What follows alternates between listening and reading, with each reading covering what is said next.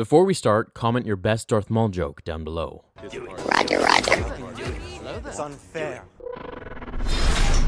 We would be honored if you would join us. Hey guys, how are you all doing today? So in The Phantom Menace, we all know Maul was on his game during the final duel. He was killing it, and he killed Qui-Gon and then went on to defeat Obi-Wan. I say defeat because, he initially did, as he stood over him, toying with him, playing with the sparks, basking in his glory of defeating two Jedi at the same time. This was what Maul was training for his entire life with Palpatine, and he was staying in the shadows until he could be revealed, and that was this moment. However, it was his arrogance that led to his defeat, for if he did not, he'd have won. Today's story comes from the Darth Plagueis novel, and it takes place just after Maul toys with a slightly Force-sensitive leader of the Black Sun named Garen. He toyed with him so much that it left him with a cut to the hand, in which he obviously killed him after and reported to Sidious. Here's the scene of what Palpatine had to say to him and the lesson herein.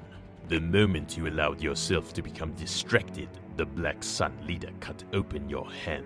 Maul remained silent. I hoped you thanked him before you killed him. Sidious went on. Because he taught you a valuable lesson. When you face someone strong in the Force, you must remain focused, even when you're convinced that your opponent is incapacitated. Then is not the time to bask in the glory of your victory or draw out the moment. You must deliver a killing strike and be done with it. Reserve your self-praise for after the fact, or you will suffer more than a hand wound. The silence attenuated. I want you to leave Coruscant for the time being. Maul looked up in alarm. Take the infiltrator and your combat droids and return to your former home. There, train and meditate until I recall you. My lord, I beg you. Sidious held up his hands. Enough. You executed the mission well, and I am pleased.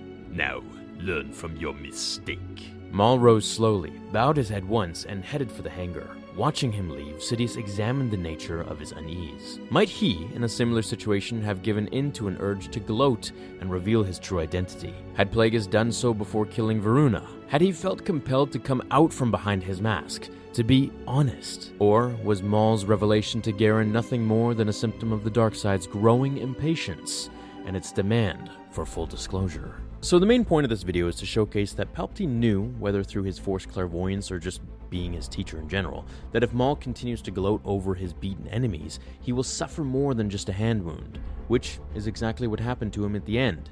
He gloated, he made some sparks, and let Obi-Wan harness his focus and powers to leap over Maul and surprise him. He froze, he didn't expect it, and he suffered his fate. If he had just thrown his lightsaber directly at Obi-Wan's head down the pit, learning from his master and what he had to teach him, then it would all be over.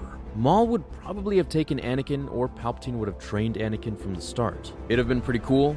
Different, but cool. Thanks for watching, everyone. Let me know what you think of Palpatine's foreshadowing. Have an awesome day, and I will see you all in the next episode of Star Wars Theory. Until then, my fellow Jedi and Sith friends, remember, The Force will be with you always.